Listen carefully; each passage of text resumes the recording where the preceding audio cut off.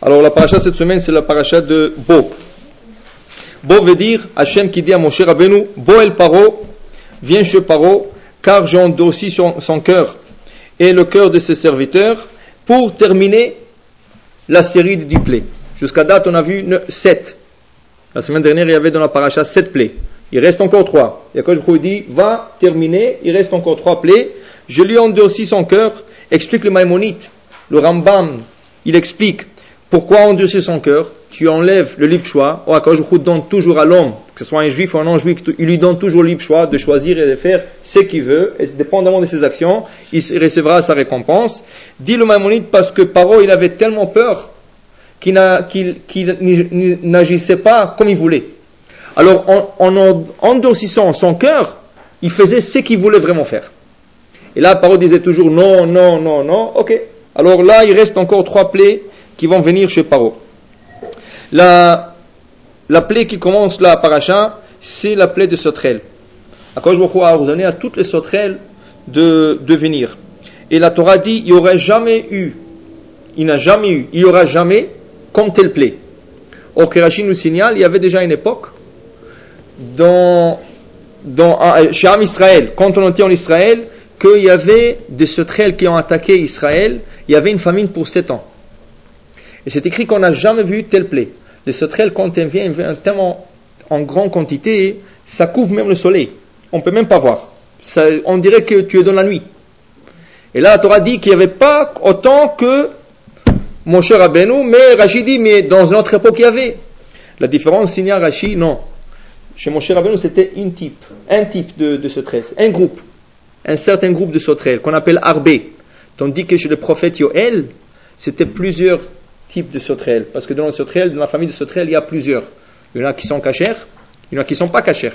C'est ça? Il y en a qu'on peut consommer ou pas. D'ailleurs, ceux qui ont passé par Maroc, ils savent que c'est des bons frites. Ils prenaient les sauterelles, ils faisaient frire, c'est ça? Et apparemment, oui, il y avait beaucoup qui mangeaient ça, ils disaient que c'est très bon.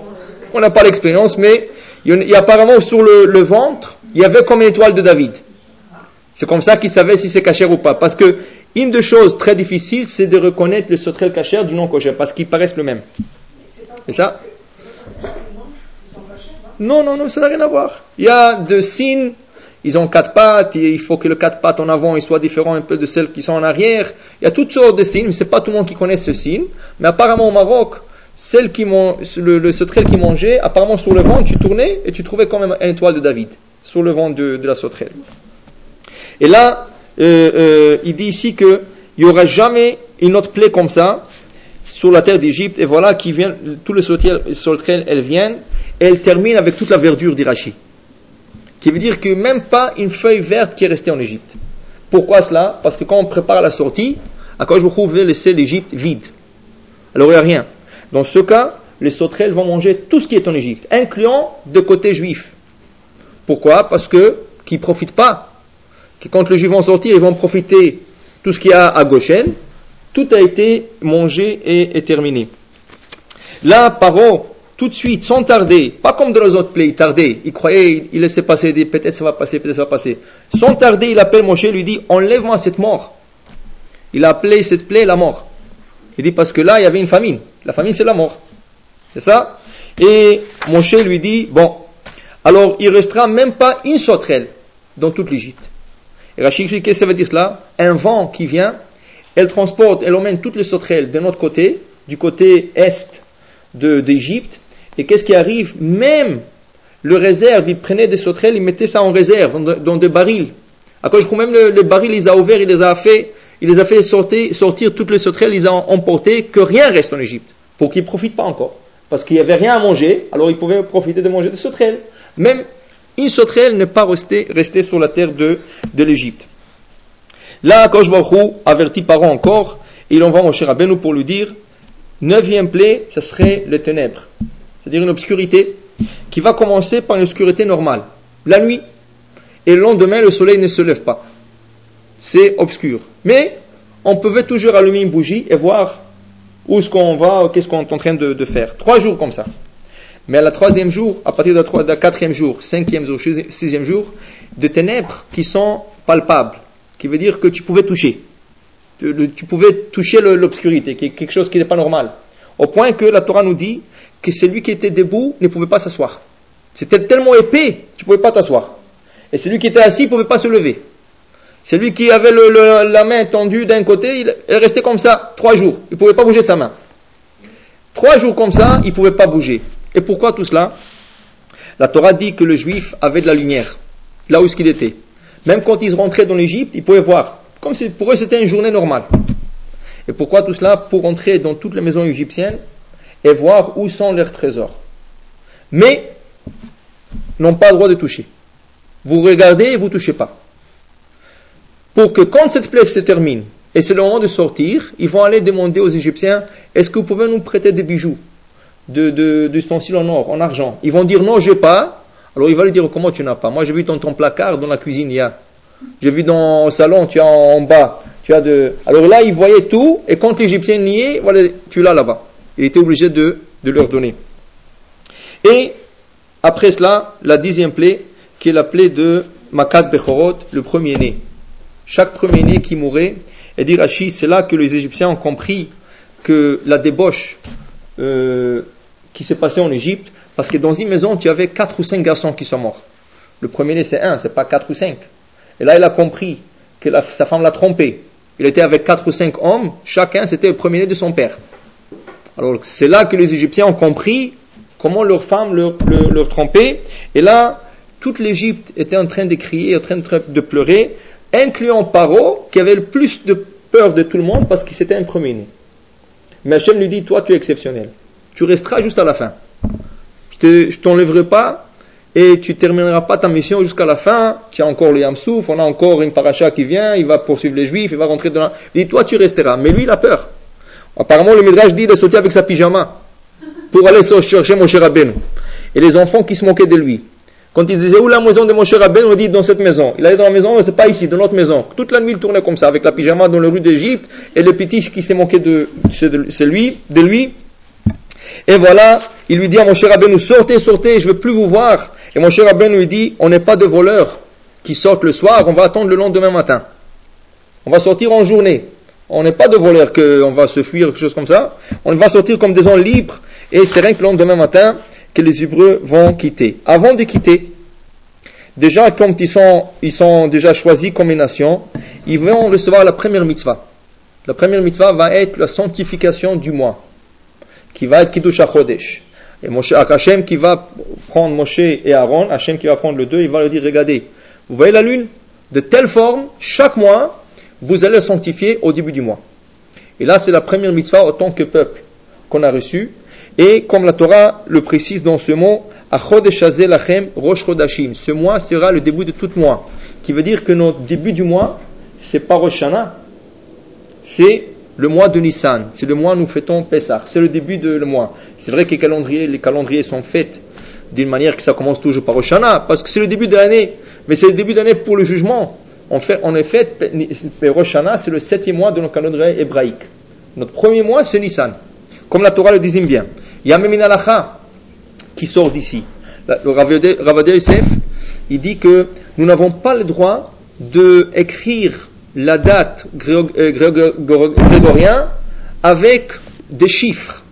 Qui veut dire, par exemple, si on se trouve aujourd'hui le 22 janvier 2007, alors nous n'avons pas le droit dans des documents ou dans des lettres qu'on envoie un à l'autre, écrire 22 01 07. En marquant 01, vous êtes en train de compter le date grégorien comme 1, 2, 3, 4. Qu'est-ce que la Torah dit? Non. Achodesh Hazeh, ce mois pour vous, c'est le premier mois. Ça veut dire que vos mois, vous comptez par des chiffres. 1, 2, 3 jusqu'à 12. Les autres, vous comptez par leur nom. Ça veut dire que normalement, il faut écrire dans un document 22 janvier, ou au complet, ou par abréviation, GAN, 07. Le problème, c'est maintenant tout le document légal, ils sont avec des petites cases pour remplir ça, on n'a pas le choix. Mais quand on envoie des lettres un à l'autre, ou quand il y a des chèques, quand on écrit une date dans un chèque, il faut marquer des lettres et non pas des chiffres. Pour le mois seulement. Ça veut dire janvier, février, alors janvier, GAN, février, FEV, ça, mars, MAR, ça, tout ça, ça c'est Rav Yosef, il écrit comme halakha. Il écrit parce que la Torah a recommandé que la date hébraïque sera par des chiffres, comptée par des chiffres. Il y a une belle histoire que j'ai vue aussi. Il y a un Rav qui s'appelle Rav Zef Wolf Rothschild. C'était la famille Rothschild, un de Rothschild, le riche. Et lui, il voulait s'écrire un beau Sefer Torah. Il faisait même pas confiance au scribe qu'il y avait dans sa ville. Il a emmené un scribe spécial pour lui écrire un Sefer Torah. Bon, au fur et à mesure qu'il écrivait le Sefer Torah, il lui donnait de l'argent. Quand le Sefer était prêt, il lui a dit combien je te dois. Dis-moi combien je te dois pour ce Sefer. Alors il a sorti un petit papier. Il regarde le papier. À janvier, vous m'avez donné $1000. En février, $2000, tout ça. En mars, il a arrêté. Il dit arrête. Ce Sefer, je ne le veux plus. Tu prends ce Sefer, tu le vends. Moi, je ne le veux pas. Il dit pourquoi? Il dit toi, tu comptes par les dates grégoriennes. Au lieu de me dire à Adar, j'aurais reçu tel, à Nissan, j'aurais reçu telle somme d'argent. Tu me parles de janvier, février, tout ça. Il ne voulait pas de Sefer Torah. Il lui a donné, il lui a dit vends-le, moi, ce Sefer Torah ne me convient pas. Parce que la Torah nous dit Achodesh hazeh lachem, ce vaut moi et pas les autres moi. C'est ça? Alors nous sommes, quand on a la chance, même dans des lettres qu'on envoie, il ne faut pas marquer 01 ou 02, il faut marquer en lettres le nom du mois. Bon, alors on a reçu cette mitzvah, et cette mitzvah c'est sanctifier le mois, c'est Rosh Chodesh, le renouvellement du mois comme le renouvellement du peuple. Maintenant on va devenir une nation, et là, deuxième mitzvah, on sait qu'une mitzvah entraîne une autre, toujours. Tu fais une mitzvah, ça entraîne une autre.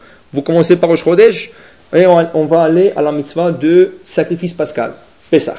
Alors il fallait prendre un agneau, l'attacher au pied du lit durant 4 jours. Pourquoi 4 jours? C'est le temps de vérifier l'agneau s'il n'a pas de défaut physique. On ne peut pas rien prendre un animal et l'apporter au temple.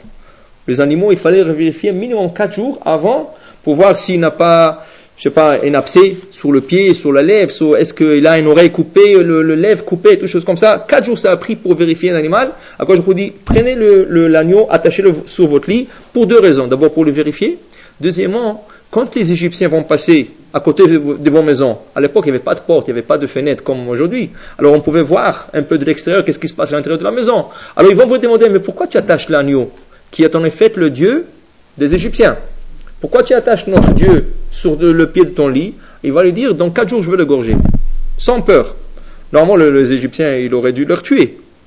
Mais ils ont de la peur qu'ils avaient déjà des Hébreux, ils n'ont rien fait. Ça c'est un miracle en lui-même. C'est pour ça que le Shabbat qui précède Pessah, on l'appelle Shabbat Akadol. Pourquoi? Parce qu'à cause de ce miracle, que le grand miracle qui s'est passé, que les Égyptiens passaient à côté de la maison juive, et ils voyaient l'agneau, leur Dieu, attaché, ils ne pouvaient rien dire, ils ne pouvaient rien faire. Qui est un grand miracle, c'est pour ça que toujours le Shabbat qui précède Pessah, on l'appelle Shabbat Akadol. Et là, il va leur dire, mon cher Rabbeinu, vous êtes obligés de rôtir ce agneau. Et beaucoup qui vont dire non, on ne va pas le rôtir. On va le faire dans une marmite. Pourquoi? Parce que le rôti, ça sent fort. Tu le fais dehors. Déjà, ils ne peuvent pas avaler leur salive. On leur dit, on va égorger vos dieux. Tu veux faire rôtir, toute l'Égypte va sentir du mouton. On ne veut pas. Moi, je vais dire non, vous allez le rôtir. Alors il dit, dans une marmite, non, sans eau. Obligé de le rôtir. Et ils ont essayé toutes sortes de choses. Il a dit non, il n'y a rien à faire. Et là, il y en a qui ont refusé. Il y en a dans le peuple qui ont refusé de faire ça. Et mon cher Akadosh Baruch Hu, dit le Midrash, il a fait sortir l'odeur du Gan Eden, du sacrifice pascal du Gan Eden. Et quand ils ont senti, nous aussi nous voulons, on dit non. D'abord vous allez le rôtir, mais avant de rôtir, une autre mitzvah. C'est circoncire. Parce que plusieurs années, ils ne se sont pas circoncis. Il dit comment? Maintenant, à notre âge, 50 ans, 60 ans, 30 ans, on va se circoncire maintenant. Il dit, obligé. Et en plus de ça, vous allez vous tromper dans un mikvé. Dans le Nil. Vous pouvez vous imaginer un peu combien de millions de personnes sont trempées dans le Nil. C'est ça? Et l'eau de Nil est devenue toute salée. C'est pour ça que de là vient notre coutume, de tremper le karpas, le céleri, dans l'eau salée à Pessah. Pour se rappeler de l'eau du Nil qui est devenue toute salée à cause de tous ces gens qui sont trempés dans le Nil.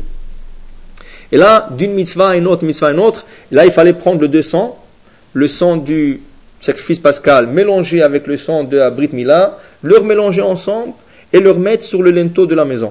C'est ça? Alors il fallait mettre sur le 2 linteaux et le montant. C'est ça? Et à Akadosh Baruch Hu, quand il dit à Moshe Rabbeinu, il lui dit, vous allez mettre sur le linteau et sur le montant. Mais Moshe Rabbeinu répète cette paracha, il renverse l'ordre. il leur dit, vous allez sur le montant, et ensuite sur le linteau. Et le client se pose, pourquoi il a renversé? Akadosh Baruch Hu a dit d'une manière, pourquoi tu le dis d'une autre manière? Parce qu'ici, en vérité, Akadosh Baruch Hu voulait dire qu'il y a deux manières de faire tchouva. Akadosh Baruch Hu, la manière qu'il lui voulait qu'on fasse tchouva, que la tchouva vienne d'en bas. Que nous faisons tchouva, et là, Akadosh Baruch Hu nous rapproche. Mon cher Rabbeinu, il disait, c'est dans cette situation où on était à l'époque, 49 degrés d'impureté, c'était un peu difficile. Alors, mon cher Rabbeinu a dit que non, la tchouva va commencer de vous, Hachem. Vous allez nous donner un esprit de tchouva. Et nous, on va suivre. C'est pour ça qu'Hachem disait sur le linteau, qui sont en bas, et après sur le montant qui est en haut. Et mon cher a renversé, non, la tchouva viendra d'en haut, et ensuite elle viendra d'en bas, et Akadosh Baruch Hu a accepté. Parce que c'est comme ça qu'ils ont fait. En vérité, le Zohar, il pose la question, mais il dit plutôt, qu'est-ce qu'on faisait avec le sang? Comment le teinturer le linteau? Il dit non, on écrivait le nom de Dieu. Yudke Vavke. En vérité, c'était comme une mezouza. Dans la mezouza, il y a le nom d'Hachem. Alors c'était comme mezouza, il fallait écrire le nom d'Hachem, Yudke Vavke. Et là, il y a le Maharil Midiskin qui pose une question. Mais comment? Tu vas écrire le nom d'Hachem? D'abord, tu vas sortir. Tout de suite après. Dès qu'on a marqué les linteaux, tout de suite après, on a mangé le sacrifice pascal, on est sorti le lendemain matin. Tu vas le laisser le nom d'Hachem sur le linteau. Il y a un halakha. Quand tu sais qu'un goy rentre après toi, tu enlèves la mezouza. Tu ne laisses pas. Alors comment ils ont pu marquer le nom d'Hachem? Si tu aurais rien teinturé le linteau, ça va. C'est rien une teinture du sang, ça va. Mais écrire le nom d'Hachem. Alors là, le mari me dit qu'il a un beau chidouche. Il dit quelque chose d'extraordinaire. Il disait que le linteau devenu, d'abord, où est-ce qu'ils l'ont fait? À l'extérieur ou à l'intérieur? Où ils l'ont teinturé? À l'extérieur ou à l'intérieur? Il dit non, teinturé à l'intérieur. Seulement le linteau est devenu transparent. Alors, les anges qui passaient dehors pour frapper, les Égyptiens, ils voyaient la couleur du sang de l'intérieur parce qu'elle était transparente de l'extérieur. Ils ont marqué le nom d'Hachem à l'envers. Au lieu de l'écrire de droite à gauche, ils l'ont marqué à l'intérieur du linteau de gauche à droite. Mais comme c'est comme un miroir, elle monte toujours. Alors l'autre côté. Alors quand ils ont écrit de gauche à droite, à l'intérieur, à l'extérieur, ça apparaissait de droite à gauche le nom Yudke Vavke comme il se doit. Mais comme ils l'ont pas écrit, ils avaient le droit de le laisser. Parce que c'était un nom qui était à l'envers. Parce que tout de suite à la sortie, le linteau devenait opaque, comme il était à l'époque, comme il était au début. Dans ce cas, il n'y avait pas de problème de laisser ce nom sur le linteau. Et voilà, le lendemain matin, ils vont se ramasser tous ensemble, et ils vont sortir dans le désert, et là, ils vont marcher 7 jours jusqu'à arriver à la mer de Jean, c'est ça, et là-bas, ils feront face aux Égyptiens, et ça on va lire la semaine prochaine que les deux camps, quand ils sont mis face à face, après je crois vers la mer, les Hébreux ont passé et les Égyptiens ont été à la fin noyés. Et la dernière mitzvah dans cette paracha, c'est la mitzvah de racheter le premier-né. Comme tout le premier-né des Égyptiens sont morts, et le premier-né des Hébreux, ils avaient peur, chas v'shalom, qu'eux ils vont aussi mourir, et ils ont été sauvés. Là, quand je crois donner mitzvah, de racheter le premier-né. Tout premier-né, il va être racheté parce qu'il est sacré. Il est sacré, et en vérité, le plan d'Akadosh Baruch Hu, le plan, c'est que ce premier-né-là, ils vont servir dans le temple. On n'a pas encore la notion du Kohen. On a la tribu de Lévi, mais il n'y avait pas encore l'idée du Kohen. L'idée du Kohen va venir beaucoup plus tard, quand ils vont sortir dans le désert. Et ils vont faire le veau d'or, et il y avait de premiers-nés qui ont participé, pas tous, mais il y avait des premiers-nés qui ont participé. Là, quand je va faire un échange, il va dire, le premier-né ont participé, alors je n'ai pas besoin d'eux, ils ne vont pas me servir. Seuls ceux qui n'ont pas fait le péché, qui? Le Lévi. Alors on va changer le Lévi, mais il faut sortir une autre branche de Lévi.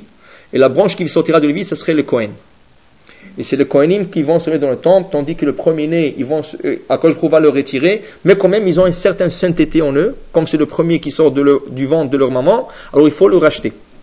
Alors on achète avec 5 pièces d'argent, et ça, en argent massif, et ça, on peut le faire avec de pièces d'argent, et si en cas on n'a pas, on peut le faire même avec un objet en argent. Par exemple, si quelqu'un arrive, Pédion Ben, et ils ont oublié, le Kohen, le père pensait que le Kohen il a 2 pièces, et le Kohen pensait que c'est le père qui a 2 pièces. Ils arrivent, tout le monde sont là, il n'y a pas de pièces d'argent, pas grave. On peut prendre une coupe de Kefen en argent, la coupe de Kiddush de vendredi soir. S'il est en argent massif, 9,25, on peut la prendre, tant qu'elle pèse plus que 100 grammes. C'est ça, parce qu'il nous faut 100 grammes d'argent massif. Alors il faut que ce soit un peu plus, comme c'est pas pur, c'est 9,25. Ça veut dire qu'il manque encore 0,75 pour compléter. Alors, si elle fait 120, 150 grammes d'argent massif, c'est ça, alors on peut le prendre, on peut le faire l'échange avec le bébé. Le Kohen prend le bébé, le père il a la coupe, et ils échangent, ils donnent la coupe au Kohen, et le bébé revient au père. Le Kohen, s'il veut, il n'est pas obligé de rendre la coupe au père. C'est ça? Il n'est pas obligé. Mais la coutume est oui, mais après on donne au Kohen une compensation, ça. Mais vous allez rigoler, mon Israël, il y a une famille que quand vous leur donnez, ils ne retournent pas l'argent. C'est ça? Non, parce qu'il dit c'est ça la mitzvah. Parce que qu'est-ce que tu es en train de tricher? La Torah te dit de donner au Kohen et tu lui es en train de donner quelque chose et tu reprends après. C'est ça? Il dit si tu donnes, tu donnes. Mais cette famille-là, elle est très connue parce que leur lignée est jusqu'à Aaron à Kohen. Ça veut dire ils sont affiliés jusqu'à Aaron. Et c'est la famille Rapoport. C'est ça? Il y a beaucoup de gens qui vont chez eux. Ils vont chez eux. Pourquoi? Parce que même s'ils ont fait le Pidyon Aben, ils sont des premiers-nés, ils sont pas sûrs. Va savoir si mon père, quand il a choisi le Kohen, est-ce qu'il connaissait ce Kohen et il a pris n'importe quel ami qui est Kohen, va savoir est-ce que ce Kohen-là, est-ce qu'il est vraiment affilié jusqu'à Aaron à Kohen ou pas. Mais comme cette famille est vraiment affiliée jusqu'à Aaron à Kohen, il y a beaucoup qui vont refaire le Pidyon Aben, mais la seule chose, sans bracha. On ne va pas répéter la bracha parce qu'il se peut que le pidyon était valable. Alors il y a beaucoup de gens qui vont, ils leur donnent l'argent pour faire le pidyon, ils s'achètent eux-mêmes et ils leur donnent l'argent. Mais ils disent si tu donnes, si la Torah a ordonné, c'est pour donner, pas pour qu'on te redonne. Oui, après, tu peux faire un échange avec le Kohen. Tu reprends la coupe en argent ou les pièces en argent et tu lui donnes l'argent. N'importe quoi. Après, n'importe quoi. Après, une fois que tu donnes la valeur, pas la valeur, une fois que tu rechanges, ça veut dire que tu prends la coupe ou tu prends les 5 pièces qui sont en argent massif, tu peux lui donner n'importe quoi. Mais il faut lui donner quelque chose. 5 pièces d'argent. 5 pièces d'argent. Ça, massif. Ça veut dire c'était que chaque pièce minimum 20 grammes. Pour que ça fasse en total 100 grammes d'argent. Alors ça c'est la mitzvah, la dernière mitzvah. Et en plus de ça, la mitzvah des tfilim, qui est mentionné dans la dernière partie de la Torah. Vous voyez combien de mitzvot? Ils ont commencé par une mitzvah, sanctifier le mois, sacrifice pascal, circoncision, mikvé, marquer les linteaux, ensuite la mitzvah de la sortie, et en plus la mitzvah de Pidyon Aben et de Tefilim, toutes mentionnées. Une fois que tu commences la mitzvah, c'est que de mitzvot qui s'en vient après. Après la dernière plaie. Tout. Oui, le lendemain, quand la plaie s'est arrêtée, la nuit, c'est ça, le lendemain matin, les Hébreux sont sortis. C'est ça, avant. Ils sont sortis le 15, l'agneau a été pris depuis le 10. Ça a duré plusieurs jours que les premiers sont morts? Non, la dernière journée, c'était le 15 Nissan. La veille, c'est comme quand nous fêtons Pessah, c'est le 14 au soir. Le 14 Nissan au soir, c'est là que tous les premiers-nés sont morts. Mais l'agneau a été pris le 10. Alors c'était avant que le... 4 jours avant. 4 jours avant la plaie de premier-né. Là, le 14, en après-midi, ils ont égorgé l'agneau. C'est ça. Le soir, ils l'ont rôti. Vers le soir, ils l'ont rôti. Ils l'ont mangé. Les premiers-nés sont morts. Le lendemain matin, tôt, ils sont tous sortis de l'Égypte.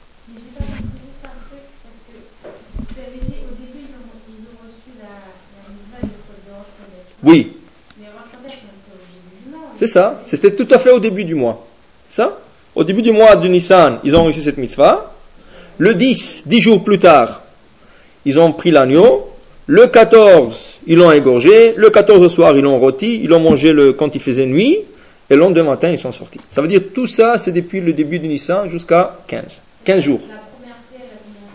La première plaie a commencé 1 an avant le mois de Nissan. Toutes les plaies ont duré 1 an. Tous les 10 plaies ont duré 1 an. Alors depuis le mois de Nissan dernier, avant, on a expliqué que chaque mois, il y avait une plaie qui est tombée sur les Juifs. Bon, on va voir ici un commentaire intéressant. Le Baal HaTurim. Vous savez que le Baal HaTurim, lui, qu'on l'appelait Rabbi Yaakov Baal HaTurim, il a écrit son commentaire sur la Torah dans une seule nuit, un mariage. Il est parti dans un mariage, il a écrit tout un commentaire sur toute la Torah dans une seule nuit. Et c'est sûr que tout ce qu'il a écrit, c'était avec un peu, c'était avec prophétie, c'est ça. Et lui, il ressort beaucoup de valeurs numériques. Et aussi, quand il trouve un mot qui qui se trouve dans la Torah, il a dit combien de fois ce mot figure dans la Torah. Par exemple, il vous donne un mot, il vous dit dans toute la Torah, ce mot figure à 3 places. Il mentionne les 3 places, il mentionne les 2 places, il mentionne les 5 places. Et en plus de ça, après qu'il a dit ça, pourquoi c'est mentionné dans ces 4 ou 3 places? Et là, il fait tout un discours. Et c'est très court. Si vous regardez, c'est très court. C'est comme des codes, mais vous comprenez tout de suite qu'est-ce qu'il veut dire. 3 places, voilà. 1, 2, 3. Pourquoi là-bas exactement? Pourquoi là-bas? Là-bas. Il fait la connexion entre le 3 ou 4 ou 5, dépendamment du verset. Ici, dans la paracha d'aujourd'hui, à part tout le commentaire qu'il fait, il trouve que quand les sauterelles sont installés en Égypte, c'est écrit Vayanach. Les sauterelles sont reposées sur le territoire égyptien. Il dit, où est-ce qu'on trouve ce mot Vayanach? On le trouve 2 places ici. La deuxième place, c'est dans la création du monde. Akadosh Baruch Hu se reposa le 7e jour. Vayanach bayom hashevi. Quelle est la connexion entre le sauterelle qui se repose et le Hachem qui se repose le 7e jour? Pour te dire, le sauterelle c'était 7 jours, mais Shabbat ils sont reposés et n'ont pas mangé la récolte. Et pourquoi? Ils sont juifs. Parce que les sauterelles sont juifs. Même nous, on n'a pas encore reçu la mitzvah comme telle. C'est vrai que Moshe Rabbeinu, quand il est venu chez Paro la première fois, il lui a dit à Paro, écoute, tu peux pas servir des gens comme ça, 7 jours sur 24 heures. C'est ça? Ils n'étaient pas américains, 7 sur 24. Les Américains, ils travaillent 7, 24 heures le magasin. C'est la folie. Il dit, au bout de quelques temps, ils vont tous mourir. Et la productivité ne va pas être la même chose. Alors, il dit, alors, qu'est-ce que tu suggères, mon cher Rabbeinu? Il dit, je suggère une journée de vacances. Qui a 7 jours. Laisse-leur se reposer un jour. Il dit, quand? Il dit, je crois que le meilleur jour, ce serait à la fin de la semaine. Ils vont travailler de dimanche à vendredi, ils se reposent vendredi. Il dit, très bonne idée, je t'accorde. C'est ça? Qu'est-ce qu'on dit dans la prière de samedi matin? Ismach Moshe bematanat chelko. Moshe était content, était joyeux avec la part qu'il a eue. Quelle part? D'obtenir le Shabbat de Paro. Lui, il parlait à Paro comme si c'était une offre. Paro l'a accepté, mais en vérité, il a obtenu le Shabbat. Alors, il était content. Voilà, j'ai obtenu le Shabbat, qu'on puisse se reposer. Et après, en sortant, on va recevoir la mitzvah comme telle. Zachor, rappelle-toi du jour du Shabbat. Mais déjà, on a pratiqué le Shabbat 1 an avant, à la venue de Moshe Rabbeinu. Il était content que cette mitzvah a été obtenue. Là, le secret, c'est sûr qu'ils n'ont pas écouté, Paro ne les a pas donné à reposer ou tout, quoi que ce soit. Quand ils ont fait ça, c'est pour un but. C'est quoi le but?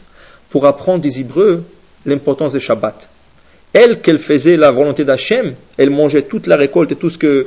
Elle avait la commande d'Hachem de ne pas laisser aucune verdure, aucune feuille sur un arbre. Tout, il faut qu'il soit consommé, mais Shabbat, non. Shabbat, on se repose. Pourquoi? Vous allez bientôt sortir et vous allez pratiquer ce Shabbat. Alors, vous allez prendre une leçon des animaux. Et ce concept-là, j'ai trouvé plusieurs fois dans la Torah, on trouve ce concept. Où? Tout d'abord, il y a un passage dans le Talmud, il dit, qu'est-ce qu'on aurait fait si Chas v'Shalom la Torah ne serait pas donnée? Il y aurait quelques lois qu'on aurait pu apprendre des animaux. Par exemple, la paresse, de ne pas être paresseux. D'où est-ce qu'on aurait appris ça? De la fourmi. La fourmi. Le roi Salomon, il dit, toi le paresseux, va voir la fourmi comment elle travaille, jour et nuit, sans cesse, et va voir comment elle travaille, et apprends une leçon. C'est ça? Alors si la Torah n'aime pas que quelqu'un est paresseux, c'est ça? Il faut que tu fasses quelque chose. Ou tu t'investis dans la Torah, ou tu t'investis dans des affaires, mais il faut que tu fasses quelque chose. Tu ne peux pas rester sans rien faire. Même il y a une loi qui dit qu'une femme qui dit à son mari, moi je ne travaille pas. Il y a certains travaux qu'il est obligé de faire. Tissage, je sais pas, préparer une salade, quelque chose. Pourquoi? Parce que la Torah dit quand une femme n'a rien à faire, là, elle peut faire des bêtises. Et c'est la même chose pour un homme, c'est pas pour une femme, pour un homme. Mais la Gemara parle d'une femme, quand elle n'a rien à faire, elle va chercher quoi faire. Et elle va savoir qu'est-ce qu'elle va trouver à faire. Ça? Alors, il vaut mieux, ça veut dire une femme ne peut pas dire à son mari, moi, Baruch Hashem, on est bien, on a une bonne situation et tout, on n'a pas besoin de travailler. Bon, tu as besoin de travailler, mais il y a certaines choses que tu as besoin de faire, rien que pour t'occuper. Comment tu vas passer la journée? Combien? Chaque jour chez le coiffeur, chaque jour chez la manicuriste. Non, ça c'est, on parle pas de ça. On parle qu'elle veut le faire comme le quotidien. Ça veut dire chaque jour, La même chose. Ça se fait pas. Et ceci pour l'homme aussi. L'homme aussi ne peut pas dire, moi je fais rien. Bon, Hachem, il a un grand compte en banque, il va s'asseoir toute la journée à la plage. Pas. Parce que tu vas t'asseoir un mois, après, va savoir qu'est-ce que tu vas faire. C'est ça? Alors, ça, la paresse, la Torah ne le supporte pas. Ou tu t'investis dans la Torah, tu vas dans une cheval étudier, tu n'as rien à faire, tu vas au Hachem, tu peux te permettre. Sinon, tu n'as pas la tête, va faire une affaire, va faire quelque chose, rien que pour t'occuper. C'est ça? Alors, le roi Salomon dit, toi le paresseux, va chez la fourmi, va voir comment elle travaille. Et apprends d'elle. Une autre chose, on dit que la débauche, de ne pas prendre la femme de l'autre, que la femme ne regarde pas le mari de l'autre femme, ça on aurait appris du pigeon. Le pigeon, quand elle a un mari, elle ne le change pas. Elle ne le change pas. Même quand il meurt, c'est fini, elle ne se remarie jamais. Elle reste comme ça veuve. Elle ne change jamais. C'est pour ça que vous avez, si vous ouvrez le Shir HaShirim, toute la comparaison de l'Assemblée d'Israël est toujours à la pigeon. Achati yonati tamati, achati lima, achati yonata, yonati b'hagve asela. Regardez plusieurs passages dans le Shir HaShirim, on parle de la colombe, du pigeon. Pourquoi? Parce qu'Am Israël est comparé au pigeon. Et pourquoi? Pour ce fait qu'elle ne change pas son mari. Et là-bas, Akadosh Baruch Hu fait allusion qu'il ne changera jamais le peuple d'Israël, et le peuple d'Israël ne changera jamais Akadosh Baruch Hu. Ça veut dire que si la Torah n'aurait pas dit lotin af, tu n'iras pas prendre la femme de l'autre, on aurait pris ça du pigeon. Et un autre concept, la pudeur pudique, d'être tsniout, pudique, d'où on aurait appris ça? Du chat. Regardez le chat, quand il veut se nettoyer, il se met toujours dans un coin, pour que personne ne le voie, et il se nettoie. Toujours il se cache dans un coin, il se nettoie, et là, pourquoi? Parce qu'il ne veut pas se nettoyer en public. Il est sale. Est-ce qu'il va se nettoyer en public? Non. Alors il se cache. Dit la Torah, va apprendre du chat comment être pudique. C'est ça? Il y a des autres. Par exemple, vous le disiez le matin aussi, peut-être. Sois fort comme les lions. Pourquoi comme le lion? Comme le lion est fort, toi aussi tu dois être fort pour le service d'Hachem. Sois léger comme la gazelle. Pourquoi? Comme la gazelle court vite, toi aussi tu dois courir vite vers faire le mitzvot. C'est ça?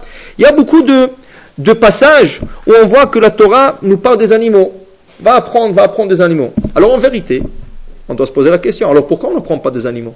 Maintenant que la Torah est donnée, pourquoi la Torah n'a pas fait comme a fait le roi Salomon? Le roi Salomon nous a dit, Lech et l'animal atzel. Toi le paresseux, va voir la fourmi. Pourquoi la Torah n'a pas dit aussi? Au lieu de dire, ne sois pas paresseux, sois fort. La Torah aurait dit, va apprendre. Qu'est-ce que c'est tsniout? Va apprendre chez le chat. Si tu veux savoir qu'est-ce que c'est de ne pas voler, va apprendre chez la fourmi qui ne vole pas. Elle travaille, elle n'est pas paresseuse. Elle travaille, elle ne vole pas. Va apprendre. Pourquoi la Torah n'a pas dit? La Torah a donné des commandements. Ça veut dire qu'on n'a pas besoin d'apprendre de ces animaux. Mais ces animaux, ils sont là, ils sont pour donner une leçon. Et le secret, ils sont là. On aurait pu prendre une leçon de c'est ça? Pourquoi on nous a donné la loi du Shabbat? On aurait pu dire dans la Torah, regardez le secret, ils sont reposés le Shabbat, vous apprenez aussi. Là, on va comprendre qu'il y a une grande différence d'apprendre une chose de la Torah ou d'apprendre des choses des animaux. On va prendre le premier exemple, les fourmis. Les fourmis travaillent sans cesse. Elles n'arrêtent pas de travailler, jusqu'à l'hiver. Tout le printemps, tout l'été, elles travaillent sans cesse. Elles travaillent. Est-ce que c'est ça le but que la Torah veut qu'on arrive? Travailler comme ça, jour et nuit. Elles travaillent même Shabbat. Alors, c'est ça que la Torah veut de nous. La Torah ne va pas nous dire, va apprendre des animaux. La Torah dit, si, en cas où la Torah ne serait pas donnée, tu serais parti voir ces animaux, qu'est-ce qu'elles font, et tu aurais appris. Mais maintenant que la Torah est donnée, tu as un meilleur exemple. Parce que dans la Torah, l'encadrement est beaucoup, beaucoup mieux. Parce que si tu aurais appris de la fourmi, qu'est-ce que tu aurais appris? De travailler 24 heures en journée, sans cesse. Si tu aurais appris la pudeur d'un chat, mais le chat, qu'est-ce qu'il fait à part se nettoyer? Il court toute la journée après les souris. C'est ça? Hein? Il dort aussi, il est fatigué. Alors, c'est ça qu'on aurait appris du chat. C'est ça qu'on aurait appris. Alors, c'est vrai que si la Torah ne serait pas donnée, j'aurais appris la tsniout du chat. Mais le chat, il n'a pas que de bonnes qualités, il a aussi des mauvaises. Et la Torah dit, il y a un risque, tu prends aussi de mauvaises qualités de ces animaux. Là, une fois que la Torah a été donnée, la Torah t'a donné toutes les règles, tous les paramètres. Qu'est-ce que veut que tu deviens? Et tu ne peux pas aller chercher de ces animaux-là. Et en plus de cela, Ces animaux-là ne peuvent jamais améliorer leur potentiel. Toi, tu peux améliorer. On va expliquer. Il faut comprendre, c'est pas tout le monde qui sont faits pour n'importe quoi. Chacun, il a un potentiel. Et chacun, il faut qu'il exploite son potentiel. Comme la Gemara explique, c'est pas tout le monde qui sont faits pour s'asseoir étudier la Torah. Il y en a qui ils sont faits pour ça. Il y en a des autres qui ont une bonne tête pour le business. Mais chacun doit se connaître et chacun doit exploiter son potentiel. Alors on va expliquer. Il y avait un Rav. Il a écrit un livre. Le livre s'appelle Amek Davar. C'est une série de livres, 5 livres sur le Chumash. Et quand il a terminé son commentaire, il a fait une fête. Il a invité beaucoup de rabbins, tout ça. Et dans la fête, il donnait une Torah. Il leur a dit, j'ai quelque chose à vous dire. Il dit, vous savez, aujourd'hui, je suis content. C'est vrai, je suis content pour avoir écrit ce commentaire, qui est un beau commentaire. Un mec d'avant, c'est un très beau commentaire sur la Torah. Mais plus que ça. C'est quoi plus? Il dit, quand il était tout jeune, il n'avait pas la tête à étudier la Torah. Il n'avait pas la tête de s'asseoir à étudier. Et il jouait, il s'amusait à la yeshiva, au point que la yeshiva voulait le jeter de la yeshiva. Un jour, le soir, il est dans son lit, il écoute son père parler à sa mère. Et le père dit à la mère, il dit, écoute, je vois que notre fils, il n'est pas fait pour la yeshiva. Peut-être on va apprendre un métier. Je sais pas, il va devenir un forgeron, il va devenir un chauffeur de taxi, un docteur, je sais pas, mais quelque chose, mais il faut pas. La Torah dit, c'est interdit pour un enfant d'être son métier. Ou qu'il s'investisse dans la Torah, ou pour avoir un métier. Sinon, il va aller voler. Alors le père, il dit à sa femme, on va lui apprendre, on va lui sortir de la yeshiva pour le rentrer dans une école professionnelle pour qu'il apprenne un métier. Lorsqu'il a écouté ça, il est sorti des lits en pleurant. Non, vous n'allez pas faire ça, je vous promets, je serai bien. Je vais me commencer à investir dans les études. Il pleurait. Le père, il dit, mais peut-être que tu n'as pas fait. Il dit, non, je vous promets, je vais le faire. Et depuis ce jour-là, il est devenu le meilleur dans la classe. Jusqu'à qu'il est devenu un génie dans la Torah. C'est ça? Alors, quand il a écrit ce commentaire, il était très content. Il dit pourquoi? Il leur dit à toute l'assistance, il dit, vous savez pourquoi je suis content? Parce qu'après 120 ans, si je serais devenu un professionnel, j'aurais pris un métier, n'importe quel métier, et que ce métier me rapporte d'argent et tout, imaginez-vous, je vais monter chez Akadosh Baruch Hu après 120 ans, il m'aurait sorti cette série de livres, il m'aurait dit, tu sais, mais on t'a envoyé en bas pour écrire cette série de livres, mais tu ne l'as pas écrit. Pourquoi tu es descendu en bas? C'était ton potentiel. Tu avais un potentiel d'écrire cette série, mais tu ne l'as pas écrit. Tu as gaspillé ton temps. Combien tu as vécu? 80 ans, 90 ans? Tu n'as pas fait ton potentiel. Et là, je suis content, au moins, je sais maintenant, on ne peut pas me reprocher cela. Pour dire à une personne, il doit savoir qu'il est venu ici pour une mission. Chacun de nous a une mission différente. Chacun il a une mission différente de l'autre. Un c'est pour étudier, un c'est pour travailler, et quand tu travailles, tu peux aider, quand tu étudies, tu peux aider aussi, n'importe quoi. Mais c'est quoi ton potentiel? Et chacun, ça c'est très personnel. Personne ne peut savoir le potentiel. Des fois, on peut voir, oui. Des fois, quand on regarde un enfant, on peut déjà voir son potentiel. On peut dire, celui-là, il a une bonne tête pour l'étude. Mais même ceux qu'on croit, mais de lui, il ne sortira rien. On ne peut pas juger. Il faut lui donner une chance. Parce que la chose peut tourner. Mais c'est la personne elle-même, elle peut savoir exactement à quoi elle est faite.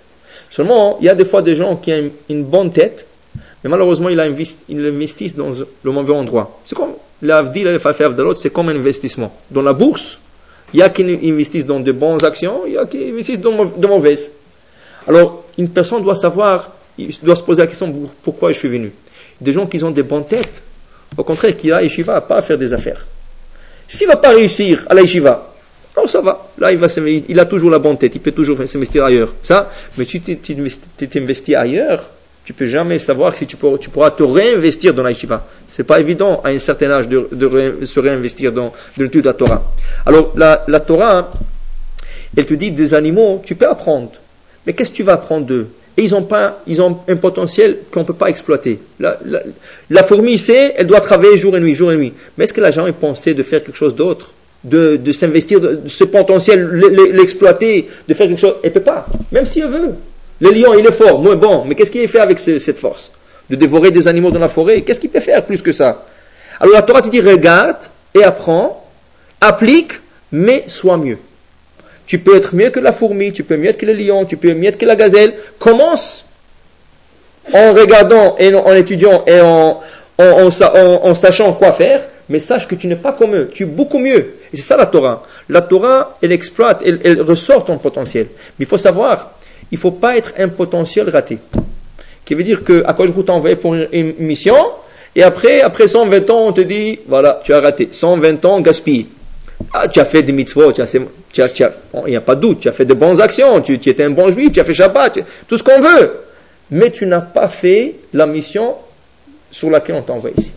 Et c'est ça qu'il faut savoir. Chacun doit savoir, il doit toujours se poser la question.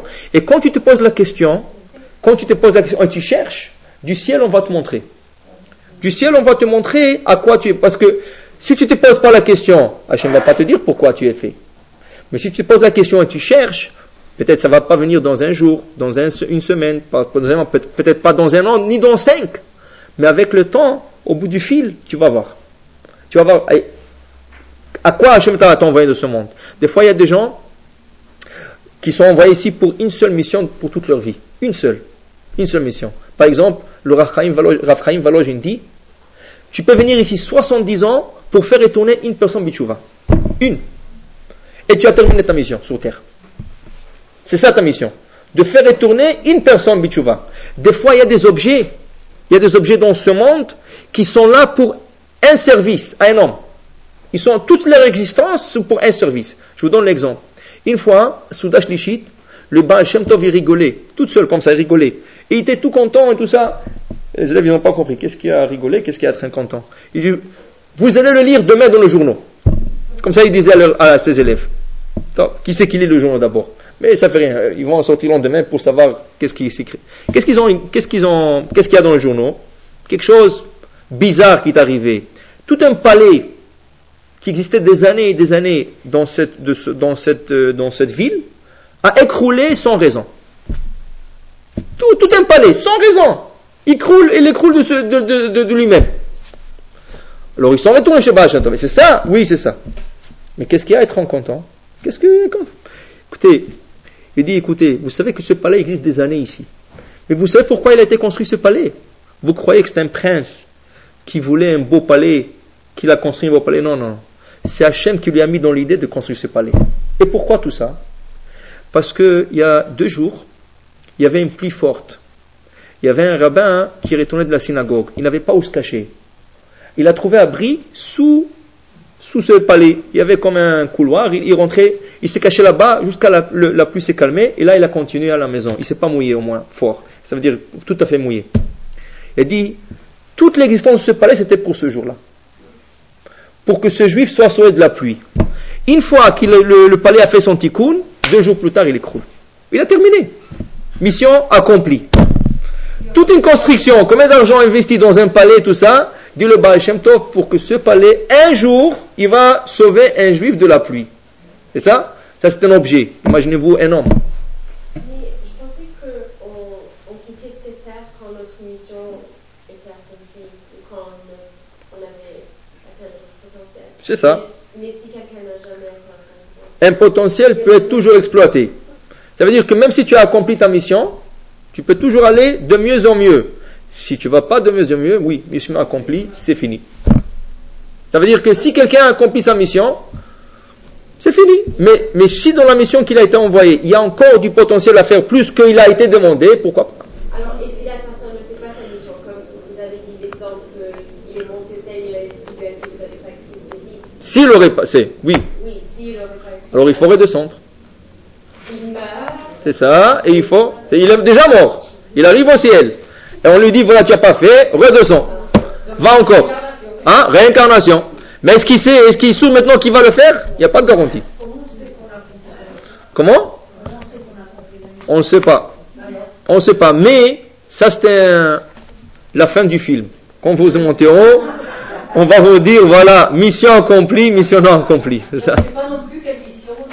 On ne sait pas, mais on peut avoir un petit feeling. Par exemple, si quelqu'un, il est là pour aider les gens. Je ne sais pas. Par exemple, je vous donne un exemple très bizarre qui monte maintenant dans la tête. Il y avait des gens laïcs au Maroc. C'est ça? Mais leur mission, c'était quoi? Ils aidaient beaucoup de gens de monter en Israël. Alors peut-être c'est des gens qui n'ont pas fait ni de Torah, ni de mitzvot, ni rien du tout. Mais ils ont fait une grande mitzvah de faire monter des Juifs en Israël. Ils ont eu des passeports, ils les ont aidés d'arriver au port, débarquer dans un bateau et tout ça. C'était leur mission. C'est ça, c'était leur mission. Des fois, c'est même pas des Juifs, mais des fois c'est des non-Juifs qu'Akadosh Baruch Hu peut placer pour aider à quelqu'un d'autre. Et c'est pour ça qu'on a expliqué une fois, si vous vous rappelez, Rosh Hashanah, il y a deux jugements. Ce jour-là, il y a deux. Il y a le jugement individuel, il y a le jugement général. En premier, Akadosh Baruch Hu te juge individuellement. Qu'est-ce que tu as fait, qu'est-ce que tu n'as pas fait? Tu mérites ou tu ne mérites pas. Même après ce jugement, il y a un jugement général. Qui veut dire, si Chas v'Shalom, monsieur X, il a été jugé, mais selon ce jugement, il est coupable. Ça veut dire qu'il ne mérite pas d'avoir une autre année. Quand Akadosh Baruch Hu fait un deuxième tour, qui veut dire le jugement général, il dit, mais je ne peux pas l'enlever. Parce que monsieur X s'occupe de monsieur Y. Et monsieur Y, qui ne mérite pas d'être puni, il a besoin de monsieur X, alors j'ai besoin de lui. Alors rien que grâce à monsieur Y, monsieur X va rester dans ce monde. C'est pour ça qu'on vous dit toujours être au secours et à l'aide des autres. Parce que même si tu ne mérites pas, tu mérites grâce aux autres. On dit, ça peut être de ses enfants, ça peut être la famille, ça peut être des amis, tu ne sais jamais. Alors même si toi tu es mauvais, il y a beaucoup de gens, quand on se pose la question, mais celui-là il est tellement mauvais, pourquoi que je le laisse dans ce monde? Et quand on lit que celui qui a plus de péchés que de mitzvot, mais on voit que c'est pas comme ça. On voit que c'est pas comme ça. Il y a des gens qui font tellement de péchés, ils sont encore vivants, ils sont bien. Parce que tu sais pas. Peut-être dans son jugement individuel, il est mauvais et il mérite d'être enlevé de ce monde. Mais dans le jugement collectif, qui est général pour le public, à quoi je crois besoin de lui pour des missions. Va aider celui-là, va aider celui-là. Alors toi, tu es fait. Il fait. Et cette personne, elle fait. Et comme elle fait, elle continue sa mission. Et à quoi je lui donne une chance après une chance après une chance jusqu'à que le jour qu'il fasse tout ça. Mais on ne peut pas dire que c'est une personne inutile. C'est pour ça qu'on dit il n'y a aucun juif qui est inutile. Même le plus grand mécréant, tu ne sais pas comment il peut servir. On ne peut jamais savoir. C'est pour ça qu'on ne peut pas dire ah mais celui-là il est méchant, que je dois l'enlever. À quoi je trouve c'est exactement qu'est-ce qu'il est en train de faire. Pour dire que chacun est pour une mission. On ne peut pas savoir. Mais on doit faire de notre mieux de s'aider à nous-mêmes et aider aux autres. Et comment ça va se dérouler, on ne sait pas. Mais on continue. Et à quoi je trouve seul, il pourra nous dire. Et pour dire, ça peut être pour des hommes, ça peut être pour des objets, ça peut être pour n'importe le quoi. Ça, des fois, un objet qui a terminé sa mission, il se casse. N'importe quoi. Comment? Oui, il faut la chercher. Il faut la chercher. Et il se peut qu'Akadosh Baruch Hu vous le dévoilera. Et si vous ne le dévoilez pas, c'est pas grave. Si vous l'avez fait, vous l'avez fait. Mais il faut chercher et savoir pourquoi je suis là. Une personne peut savoir. Dans son milieu de vie, il peut savoir. Regarde, je suis en train d'aider beaucoup de gens. Il peut le voir. Ça prend 2 yeux. J'aide à celui-là, ou j'aide plusieurs, j'aide ma communauté, j'aide la ville, il y a plusieurs choses que tu peux faire, ça. Ou j'aide moi-même. Avant d'aider les autres, aide-toi. Comment? Aussi n'importe quoi. Même les enfants, ils disent que grâce aux enfants, une personne peut sauver le jour de Rosh Hashanah. Lui, il est mauvais, mais il a des enfants qui ne méritent pas d'être orphelins. Ça, ils ne méritent pas. Il faut quelqu'un qui leur supporte. Et le coup qu'ils vont recevoir est dur pour eux. Après, je vous dis, alors, même s'ils ne méritent pas lui, mais je dois le faire pour les enfants. Si par exemple, on est un parent, on a perdu un parent jeune, on est jeune enfant, on perd un parent, c'est que le parent est jeune. Est-ce qu'on peut chercher la mission, de quelle mission il est parti aussi vite, quoi, je veux dire. Oui, mais c'est très dur. Très difficile. On ne peut pas, c'est ça. C'est très dur, c'est pour ça que je dis, c'est très difficile de savoir pourquoi, et si on commence à investiguer, c'est très dur. L'Agmara explique qu'il y avait des rabbins qui sont morts à 28 ans. Mais l'Agmara explique que ce rabbin-là qui est mort à 28 ans, il a accompli une mission de quelqu'un de 100 ans. En 28 ans, il était capable de faire quelqu'un qui a vécu 100 ans, il l'a fait en 28 ans. Est-ce qu'on peut savoir, nous? On ne sait pas. Alors, on doit continuer, on doit faire notre mieux possible pour faire notre mieux possible. Donc, mettons un parent qui décède jeune, alors il a accompli sa mission, alors il quitte ce monde, mais ses enfants, ils souffrent, ils méritent d'être orphelins. Très bonne question. La Gemara explique, il y a un verset que nous disons à des endeuillés.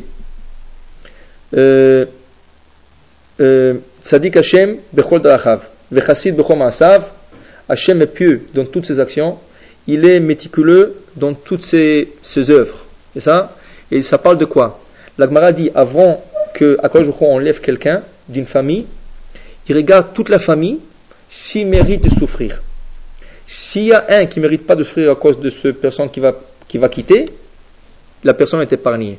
Mais si HaKadosh Baruch Hu l'a déjà enlevé, ça veut dire qu'il y a certains qui méritent d'avoir cette souffrance. C'est-à-dire que si quelqu'un est enlevé, mais il se peut, c'est pas ça. Cet enfant qui est parti, il est venu ici pour une mission. Je vous ai raconté la semaine dernière, l'enfant qui est venu rien que pour dire kasher.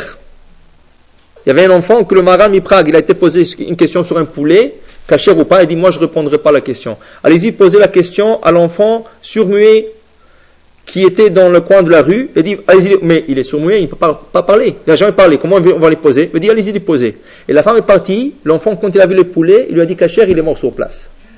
Il avait 9 ans. Et le Maharal expliquait après que cet enfant, c'était un rabbin, qu'un vendredi soir, une femme, une veuve, est venue lui poser une question à propos d'un poulet, et comme il était pressé, il lui a dit, c'est pas kasher. Mais il n'a même pas regardé le poulet, il a dit, c'est pas kasher. La pauvre n'avait pas quoi manger tout le Shabbat. Et comme il a causé de la souffrance à cette veuve, il fallait qu'il retourne dans un gilgoul d'un enfant autistique parce qu'il avait peur de retourner dans ce monde, il ne savait pas où il va tomber, dans quelle main. Quand je vous dis, t'en fais pas, tu vas être surmué, tu ne peux pas faire des péchés. Et le jour que tu répondras à la question de cacheroute, sur un poulet, tu as terminé ton tikkun. Dès qu'il a dit sur un poulet sur cacher, il a terminé, il est parti.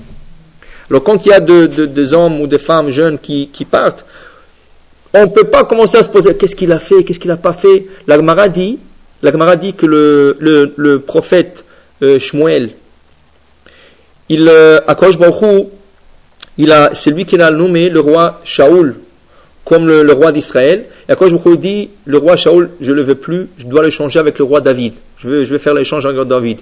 Et le roi Shaoul, et le prophète Shmuel, il a prié à Hachem, non, tu ne peux pas le faire. Parce que quand Moshe Rabbeinu et Aaron ont nommé Yoshua, ils ont vu, après leur décès, ils ont vu encore Yoshua prendre la place. Moi, je nommais Shaoul, et tu me fais dans ma vie voir qu'on le dénomme. Tu ne veux pas me le faire. Après, je dis, alors qu'est-ce que je fais? Alors, il faut que je t'enlève à toi. Alors, Hachem m'a dit, non, je ne peux pas le faire non plus. Parce qu'il n'avait que 52 ans.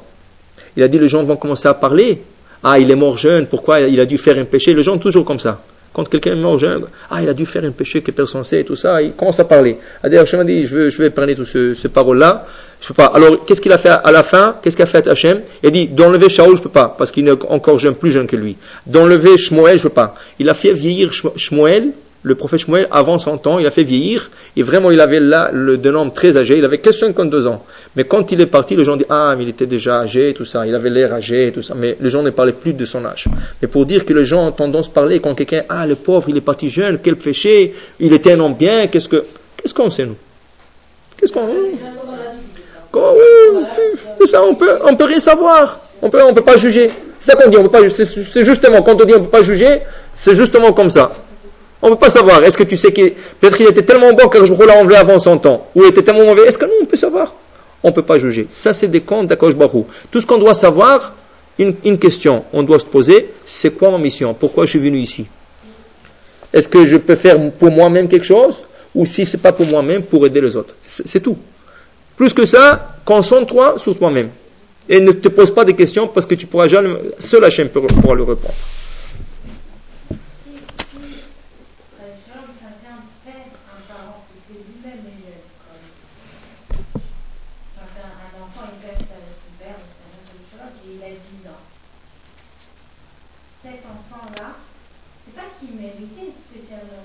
Non, pas spécialement. C'est pas qu'il méritait ce chassidut spécialement, mais tu sais jamais. Peut-être quelqu'un de la famille, peut-être la mère, peut-être le frère, peut-être. On ne sait pas. C'est des comptes d'Akadosh Baruch Hu. Mais Hachem, il a calculé que cet enfant ne pouvait supporter de garder. Exactement. Sinon, Akadosh Baruch Hu ne donne pas quelque chose que la personne ne peut pas supporter. Et s'il y a plusieurs enfants, c'est-à-dire que mettons 4, 5 enfants, les 5 enfants ou les 4 enfants. Et quand en Israël, vous avez aujourd'hui des cas de 13. Des cas de 13. Quand il y a des attentats, vous avez des familles de 13 enfants, de 9 enfants. Est-ce qu'on peut. On ne peut pas juger, on passe à la Chazon, c'est pas à nous. pour dire que, conclusion de ce cours-là, c'est chacun, il est venu pour une mission. Et concentrez-vous et posez-vous la question, quelle est ma mission? Et tu peux le voir, quand tu vois que tu t'investis dans une chose et tu aides ou à toi-même ou à quelqu'un d'autre, sache que c'est ta mission et tu l'as fait avec plus de force, plus d'investissement, c'est ça. Alors, et l'exemple, ça peut être des animaux, mais pas exactement comme eux. C'est la Torah, c'est le paramètre de la Torah, parce que l'animal, il ne peut pas s'investir, pas s'exploiter. Mais un homme peut aller de mieux en mieux, et c'est pour ça que tout s'apprend de la Torah. Bon, alors si vous avez